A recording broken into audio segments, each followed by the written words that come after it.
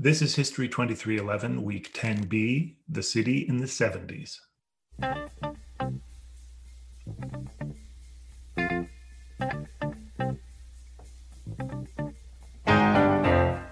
What's happening, CC?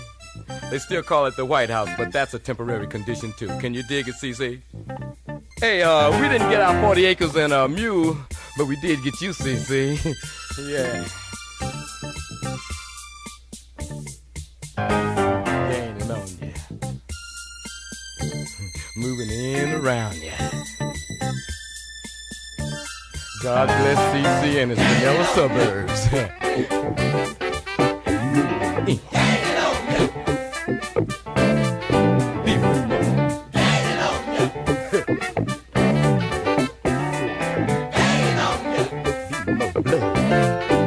What's happening, blood?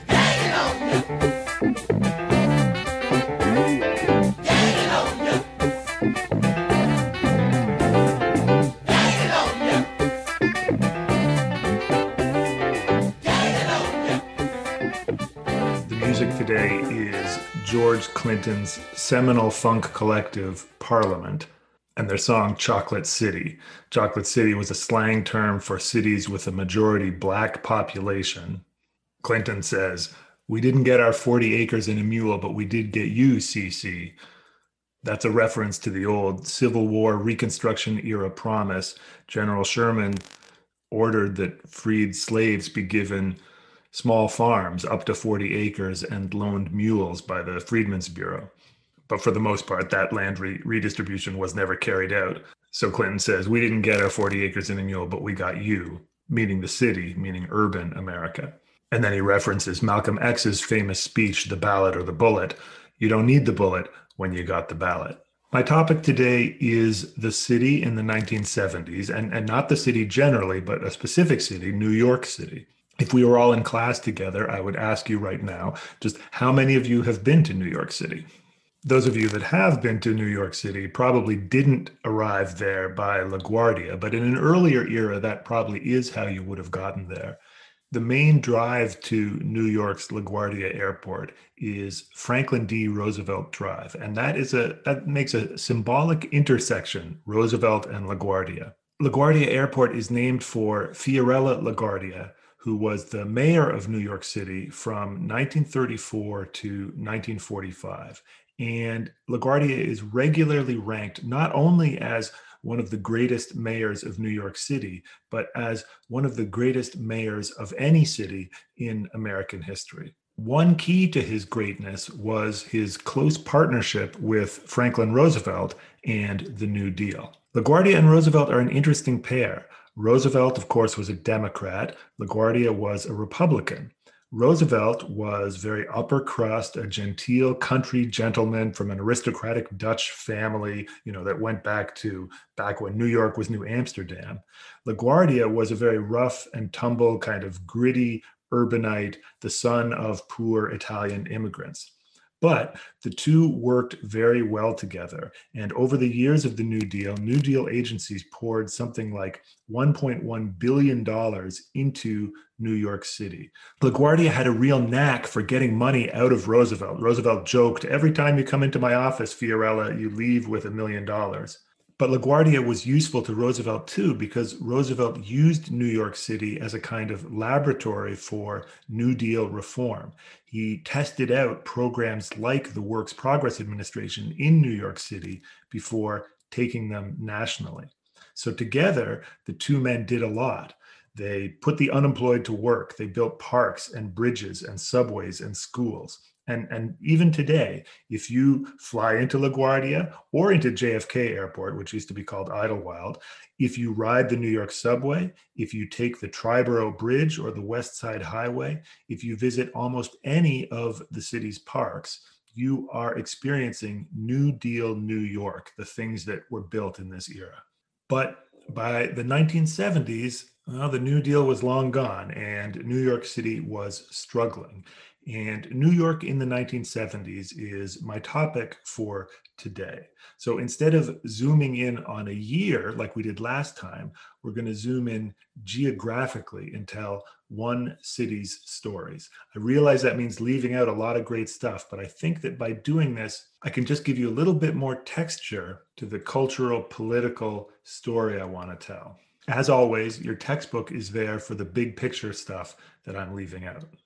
As you probably know, New York City is made up of 5 boroughs, each of which is big enough that it could easily be a city all on its own: Manhattan, Brooklyn, the Bronx, Queens, and Staten Island. I talked a couple of weeks ago about the great gold rush of suburbia, how Americans moved out of large cities in the decades after World War II and found homes in the new booming suburbs. Now, the outer boroughs of New York City, Brooklyn, Queens, the Bronx, had long been enclaves of kind of the white working class: Italian Americans, Polish Americans, Greeks, Irish Americans. But through the 1950s and 60s, more and more of those white working class Americans were migrating out to the outer suburbs, and in the process, kind of migrating into the middle class. And this was happening all over the country. People sometimes call this white flight, but that is a kind of a loaded and somewhat misleading term. It implies that white people were fleeing something, like cities got bad and then whites left. But that's kind of backwards. It's probably better to say that the New Deal and the GI Bill and the general prosperity of post-war America created immense opportunity, created a gateway to a better life to the new middle class, but only really, as we've said, for white people. And so they took advantage of those opportunities and left the cities behind. For so many Americans, the road to middle class prosperity ran through suburban home ownership. And when the only people living in American cities were people who couldn't take advantage of that, that's when the cities started to decline. I talked before about the white-only housing covenants of places like Levittown. And of course, the Supreme Court ruled that those were unconstitutional way back in 1948.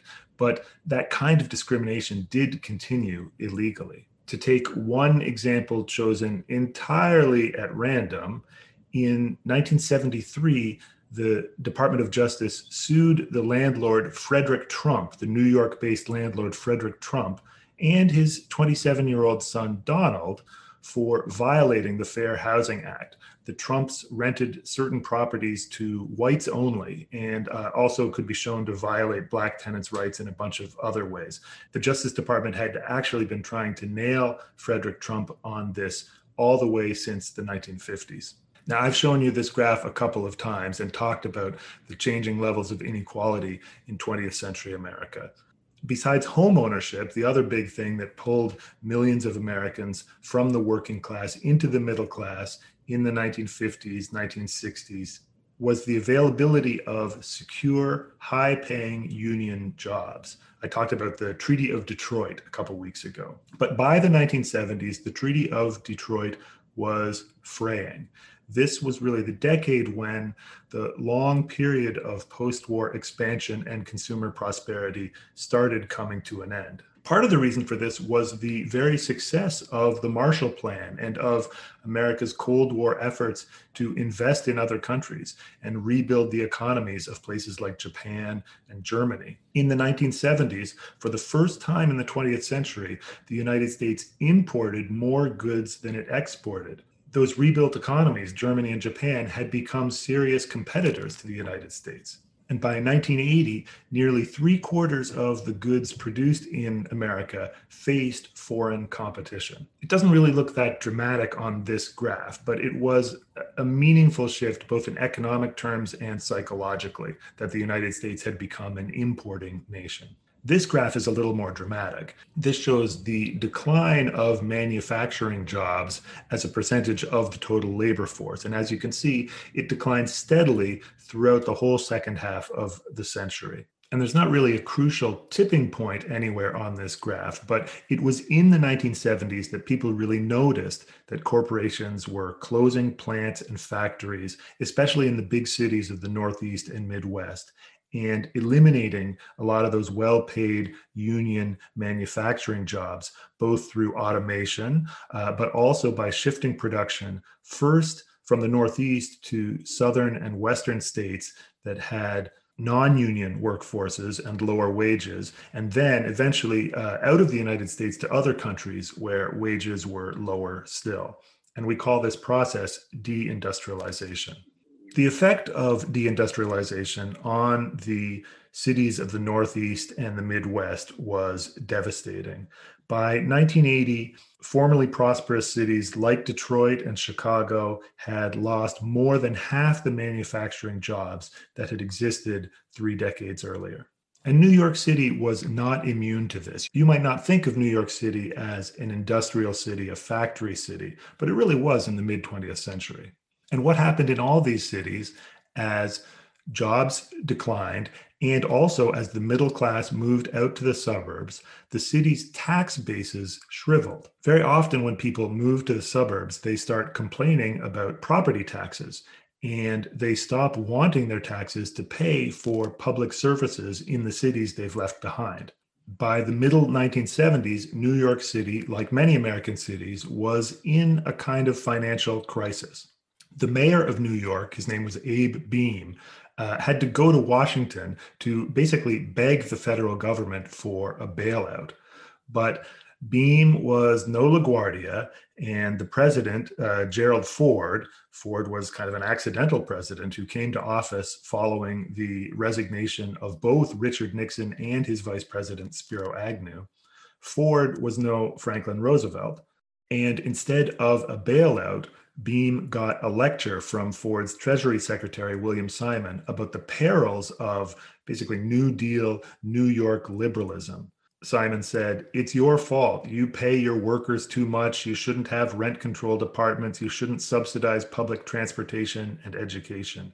And all that got boiled down into this very famous headline in the New York Daily Post: "Ford to City, drop dead." Ford and his advisors, who included Chief of Staff Donald Rumsfeld and Chief Economic Advisor Alan Greenspan, both of which are names you might recognize from more recent history, Ford and his advisors had decided to make an example of New York City. The country had entered an era of slowed economic growth, an age of austerity, and they were making the point that social services had to be cut back. So New York City had gone from being the showcase of New Deal liberalism to being so-called proof that generous government didn't work, proof of liberalism's failures and excesses. Now, doing this didn't win Gerald Ford many votes in New York City, but it didn't cost him many votes in the rest of the country. And that was probably a sign of things to come. To be fair, there are many ways that New York in the 1970s did reveal the failings of 20th century liberalism and the hubris of that faith in big government and big projects. Back in the New Deal days, LaGuardia's chief lieutenant in all that construction he was doing was a man named Robert Moses. Not to be confused with the Bob Moses of Freedom Summer. This Robert Moses, they called him the master builder of New York. And his power and ambition only increased after LaGuardia retired in 1945. Moses was a city planner, basically, but he was given nearly unlimited power over both infrastructure and public housing in New York. Moses had a vision of Manhattan as a center of wealth connected directly to the far suburbs by an encircling network of freeways and parkways. Moses was kind of the inventor or the father of the parkway, which, if you don't know what that is, if you don't know New York City well, picture the Don Valley Parkway in Toronto. Parkway is like a curving multi-lane freeway, but lined with a ribbon of green space. It's intended to be a pleasure to drive on. If you're from Toronto, I'll let you decide for yourself if the DVP is indeed a pleasure to drive on. But Moses called these parkways lungs for the city to breathe with. Moses' master work, his largest, biggest project, was the Cross Bronx Expressway, which basically took Interstate 95 and ran it right through the center of New York City, cutting right through the Bronx. The idea was that this would make it possible to get from the suburbs of New Jersey to Upper Manhattan in like 15 minutes. It was actually only one of 4 proposed expressways. Moses wanted to build another one right across Lower Manhattan. The writer and urban activist Jane Jacobs led a successful fight to stop the Lower Manhattan Expressway, but the Bronx didn't have a political movement to fight for it. Just to connect this to Toronto again, after living in New York, Jane Jacobs moved to Toronto, and there she led the successful fight to stop the Spadina Expressway, which was going to be like a parkway or expressway running all the way down from the 401 to the waterfront along Spadina. Anyway, the Cross Bronx Expressway began construction in 1948 and did not finish until 1972. Mile for mile, it was the most expensive, difficult road built to that point in history. I mean, think about what they had to do. To build a freeway through an existing city, Moses had to bulldoze a 7-mile trench across hundreds of existing streets, avenues, and boulevards, across a subway line, across railroads, across rapid transit lines, sewer and water mains, and thousands of people's homes.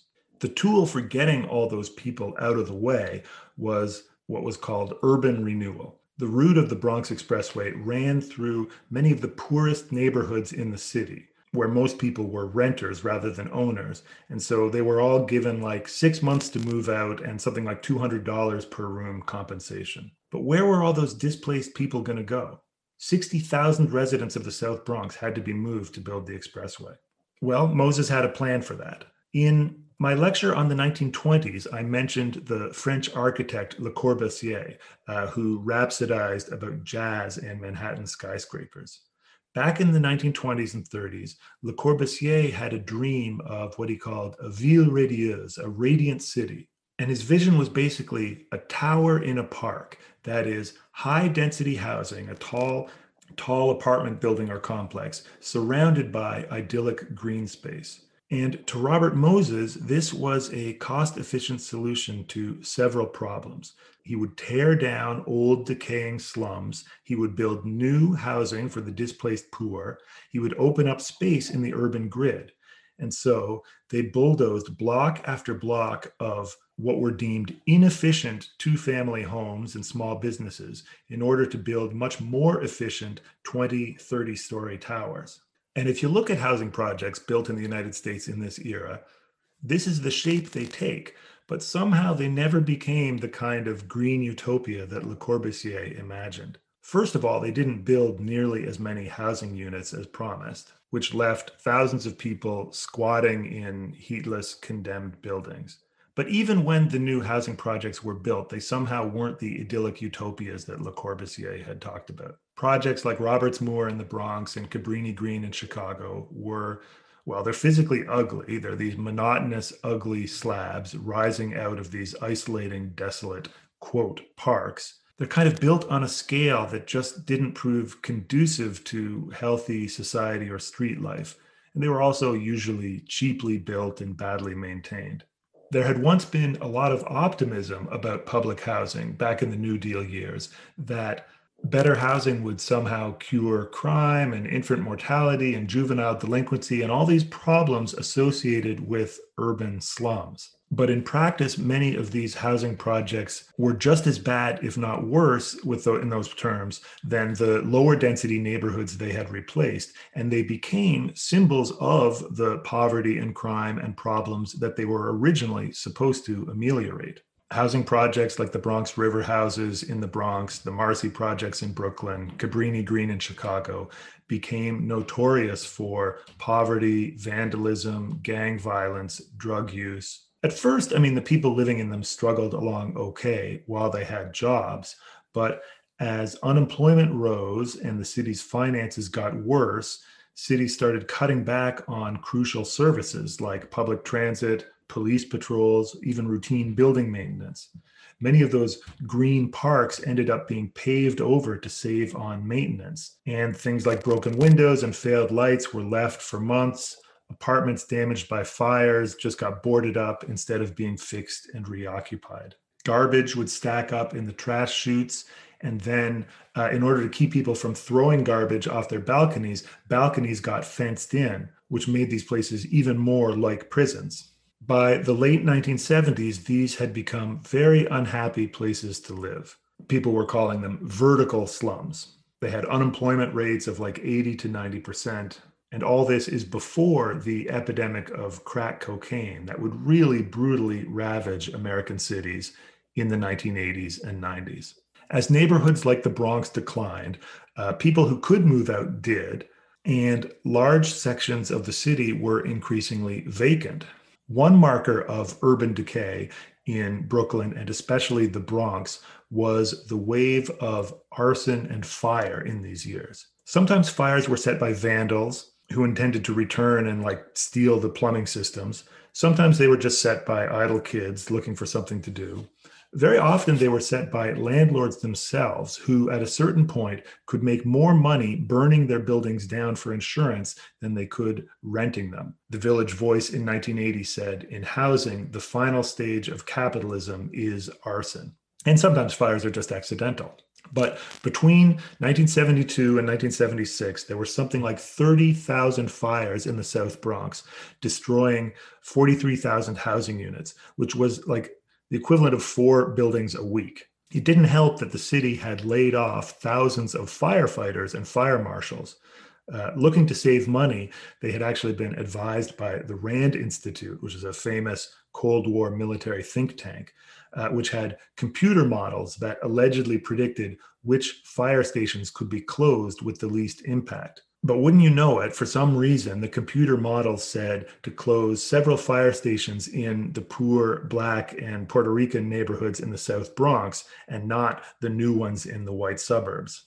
And so, working with limited resources, there's only so much the fire departments were going to do to try and save buildings that were vacant anyway. This quote, "Ladies and gentlemen, the Bronx is burning," comes from Game 2 of the 1977 World Series.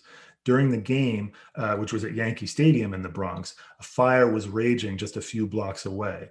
And when the TV cameras cut to shots of the nearby fire, the famous announcer, Howard Cosell, said something along these lines. It may be a misquote, but this is the line that's become famous. New York City was cutting costs in other ways besides firefighters. In 1975, it laid off 45,000 workers, including highway workers, bridge workers, toll collectors, garbage collectors, teachers, police officers. And this triggered a round of strikes, garbage strikes, teachers' strikes. The city's bridge workers lifted up 3 of the city's drawbridges and walked off the job. The New York police did not go on strike, but they printed up this remarkable pamphlet called Fear City, a survival guide for visitors to the city of New York. And this pamphlet painted a horrifying and really distorted picture of how dangerous New York allegedly was. It talked all about crime and about cuts to police budgets and said things like, "Until things change, stay away from New York City if you possibly can." And in the summer of 1975, the police actually handed these out at airports to tourists, sort of to scare them away, but really to embarrass the city and get them to put more money into the police. Now, I don't want to paint a picture of New York in the 1970s, though. That is entirely bleak. Neighborhoods like the Bronx were in rough shape, there is no question. But it wasn't a hellscape. It wasn't an apocalypse. The majority of people living there were just doing what people everywhere do. They were toughing it out. They were making it work. They were busting their asses to make a better life for themselves and their children. And it has to be said that New York City in the 1970s had a kind of gritty glamour.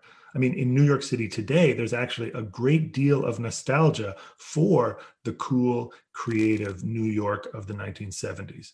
The New York of Taxi Driver and Fort Apache the Bronx, sure, movies of sort of crime and urban decay, but also the New York City of Annie Hall and Saturday Night Fever. In terms of music alone, New York in the 1970s was hugely creative and influential. It was ground zero for musical styles and subcultures as diverse as disco and punk. Disco culture reached its zenith at the famous nightclub Studio 54 in the late 1970s. And at the same time, punk rock, the angry, stripped down anti-disco of groups like the New York Dolls, Television, and the Ramones was at its height. But from today's vantage point, quite possibly the most significant cultural invention of 1970s New York was hip hop. Hip hop culture was born in and around the Bronx, the same troubled neighborhood we've been talking about, in this period, the early to mid 1970s. And like the blues, like jazz, like rock and roll, like soul, hip hop was one more gift from African American culture to America and the world. I'm not going to try and parse out exactly who invented what, but three of the big names in the birth of hip hop are DJ Kool Herc, Africa Bambaataa, and Grandmaster Flash. Herc and Flash were both immigrants, actually. Kool Herc, his real name was Clive Campbell, was from Jamaica, and Flash was from Barbados. Africa Bambaataa was a former gang leader who had secured a major truce between the black gangs of the Bronx and wanted to build a new positive movement. All three of them were DJs, and all three pioneered the practice of playing two turntables at once, synchronizing and backing up the records to isolate and repeat and extend the best parts, the breaks. And basically, they invented a whole new kind of music played not on instruments, but on records themselves, a kind of remixing without electronics. By the mid 1970s, each of these three had loyal followers and territories, not unlike the territories that used to be held like the gangs, only instead of killing each other over turf, there was this furious arms race going on of creativity and innovation. And in that, they created something that is ubiquitous today. I mean, hip hop culture is world culture now, $1 billion industry or several $1 billion industries on every continent. But it was all born in a dilapidated area of about 20 blocks in the South Bronx. Bambaataa was the one who most saw hip hop as a movement, as an intentional alternative to gang violence. And he always said there were four pillars of hip hop culture: DJing, MCing or rapping, b-boying or breakdancing, and graffiti. And graffiti is another part of this story. The elaborate artistic graffiti of the 1970s is definitely another marker of New York City in this era. And graffiti was always a flashpoint in arguments about the Bronx, about the projects, about the city, because it was simultaneously crime and art. Did it make the city uglier, or did it make the city more beautiful? And people took all different positions on that question. Liberals moved right. Okay, now I want to reconnect this cultural story back to our political narrative, because in the city politics of New York in the 1970s, I actually think we can find a slightly different origin story for the rise of conservatism, the new right, the Reagan right, or call it neoliberalism, a different origin story than maybe the one you're familiar with. On a hot summer night in July 1977, a lot of air conditioning units and a dilapidated, overstretched power grid and a lightning storm led to a 12-hour power blackout over New York City. It might seem funny to you that a blackout is a historical event. Blackouts are actually more common today than they were 50 years ago. And you can blame that on higher demand, you can blame that on deregulation or crumbling infrastructure, or even on climate change. But they weren't that common in those days. Now, a similar blackout had happened in 1965, and it passed pretty peacefully. People remember the blackout of 1965 with lots of stories about sing-alongs and street parties and jokes about how many babies were born 9 months later. But the blackout of 1977 saw widespread looting and arson and lots of arrests, especially in the poorest neighborhoods of Brooklyn and the Bronx. In hip hop history, the legend is that the blackout of 77 was a key moment in the spread of hip hop because of all the wannabe DJs who stole turntables and stereo equipment that night. But in fact, the most common break-ins were of grocery stores and convenience stores, and what most people stole was just food. In the larger history, the blackout was an ugly moment. It was a big black eye for New York City. And the narrative that the city had turned to violence and crime as soon as the lights went out became a key part of conservative narratives about the city and a way of justifying why the welfare state had to come to an end.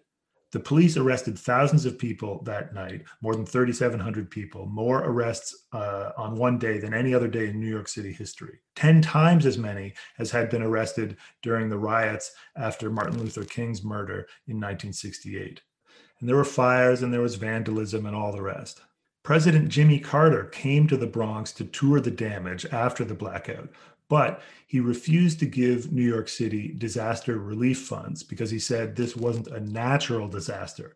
The implication was that New Yorkers themselves were to blame. And so, for the second time in the decade, a different president made political hay out of telling New Yorkers to essentially drop dead. The blackout made the South Bronx famous or infamous, and it burned off what little sympathy white New York or white America might have had for its residents. The crime and the looting seemed to confirm everybody's worst suspicions about the inner city and the people who lived there. Now, I would argue that the fires and the looting were symptoms of despair and decay, but the image of poor people, especially poor Blacks and Puerto Ricans, burning their own neighborhoods turned people against support for urban social programs and welfare and provoked demands to get tough on crime. The New York Senator Daniel Patrick Moynihan said, "People in the South Bronx must not want housing or they wouldn't burn it down." Moynihan's involvement in this story is interesting. He was a Democrat. He was an advisor to Kennedy and Johnson in the 60s. And in 1965, he wrote a famous or infamous report called The Negro Family, The Case for National Action, although a lot of people just call it the Moynihan Report.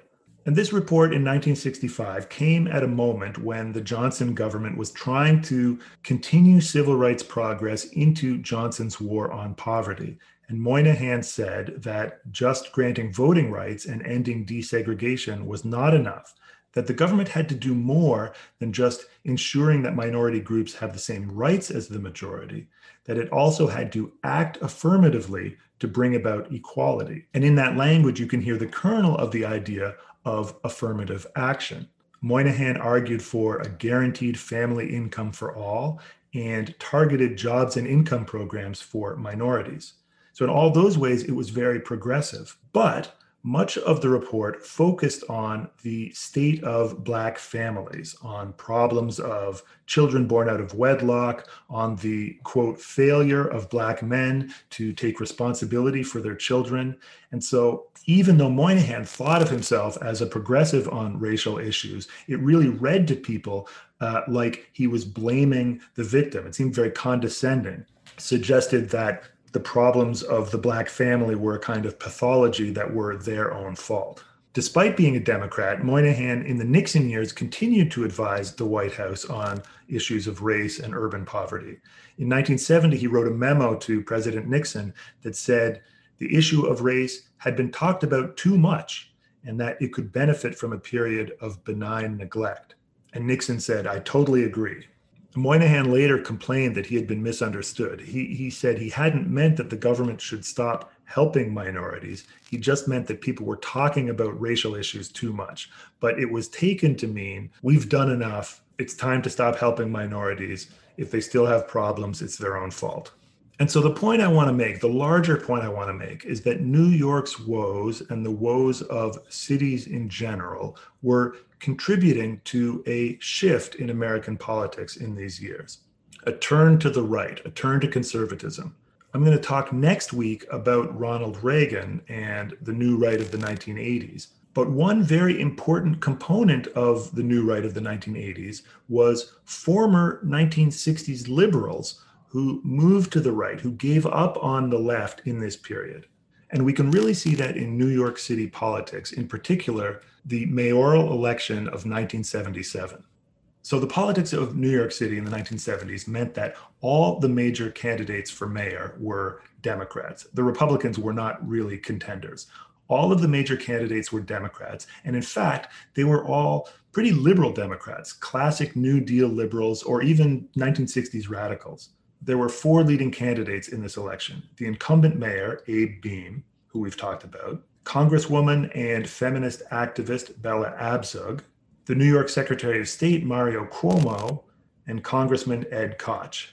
And as I say, they were all liberal Democrats. They were all associated with welfare, with anti-poverty programs. They were all pro-union, that kind of thing. After all the upheavals of the 1970s, Beame was not expected to win. And the favorite at the start of the election was probably Mario Cuomo, He was the father of current New York Governor Andrew Cuomo. But after the blackout of 1977, Congressman Ed Koch started gaining attention. Koch was from the Bronx, and he said that the cops had been too soft on looters and rioters during the blackout. He said the city should have called in the army or the National Guard. And after making these remarks, Koch started gaining in the polls. So he turned himself into the law and order candidate. Koch said New York needed to get tough on crime. He said New York should bring back the death penalty. Formerly pro-union, he now said it was time for New York City to stand up to the unions. He started talking about nuts and kooks on the left and about poverty pimps and welfare queens. He claimed that welfare recipients were actually rich, that they were driving Cadillacs and buying liquor with food stamps.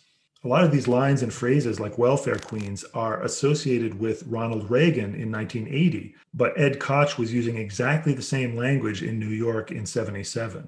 Most people will tell you that the new right came out of the South or came out of Orange County, California. But here's a New York Jewish liberal who fought for civil rights, who opposed the war in Vietnam, who worked for the ACLU, who was an early champion of gay rights, turning against unions, turning against New Deal liberalism, using racial code words. Koch always said that he couldn't be racist because he was Jewish, but he used a lot of the same kind of coded, what they call dog whistle language that Reagan would use so much in 1980. And in the end, Koch won the election handily. Not only that, in 1981, he would make history by winning both the Democratic nomination for mayor of New York and the Republican nomination for mayor, which was a sign of how much he personally had moved to the right, but also of how politics was changing.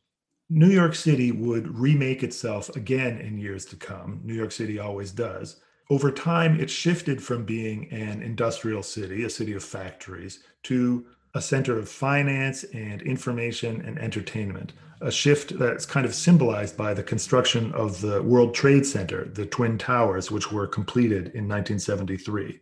Or, if you like, the construction of Trump Tower, which was completed in 1983.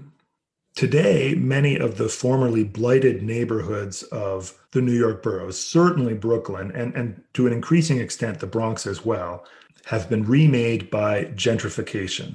Gentrification is what we call it when wealthy people move back into poor urban areas, and the money they bring improves housing, attracts new business, but also raises rents and displaces the residents of those neighborhoods. And many formerly down and out neighborhoods around New York are unrecognizable today. It's been much harder for smaller industrial cities, places like Detroit, say, to make that pivot. When he was running for president in 2016, Donald Trump said, "Our inner cities are a disaster. You get shot walking to the store. They have no education. They have no jobs." Now, as usual for Trump, he didn't specify who they were, but clearly his they was racial. And it's an artifact of the history I talked about today that words like urban, city, street have all become kind of coded terms for non-white Americans. The thing about Trump saying in 2016, our inner cities are a disaster, is that Trump grew up in the New York of the 1970s. And that's the picture he carries in his head of American cities. But today, big cities in America are actually safer than they have been in decades. New York in 2018 had the least violent crime, the lowest murder rate, not just per capita, but in absolute numbers since the 1940s. Big cities are also wealthier today than they have been in years, thanks to the seemingly endless real estate boom. The average cost of an apartment in Manhattan is now above $1.5 million. This is an apartment, not a house. Nobody is going to burn those buildings down for the insurance. Of course, this produces different problems, the problems of inequality and wealth disparity, and homelessness and housing precarity as rents and property values grow farther and farther and farther out of reach. But New York has really been transformed in the last 40, 50 years, and with it, the country. And my reason for focusing on New York City in this lecture, at the cost, I know, of lots of other great 1970s stories, is to challenge the kind of weird and wholly incorrect idea that I think lurks in American culture, that cities like New York are somehow not the real America, that they are less American than a farm in the Midwest.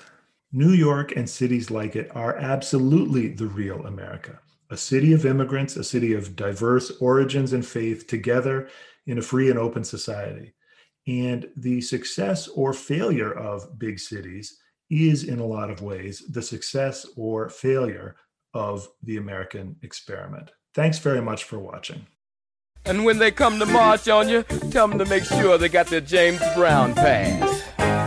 And don't be surprised if Ali is in the White House, and Reverend Ike, Secretary of the Treasury, Richard Pryor, Minister of Education, Stevie Wonder, Secretary of Fine Arts, and Miss Aretha Franklin, the First Lady.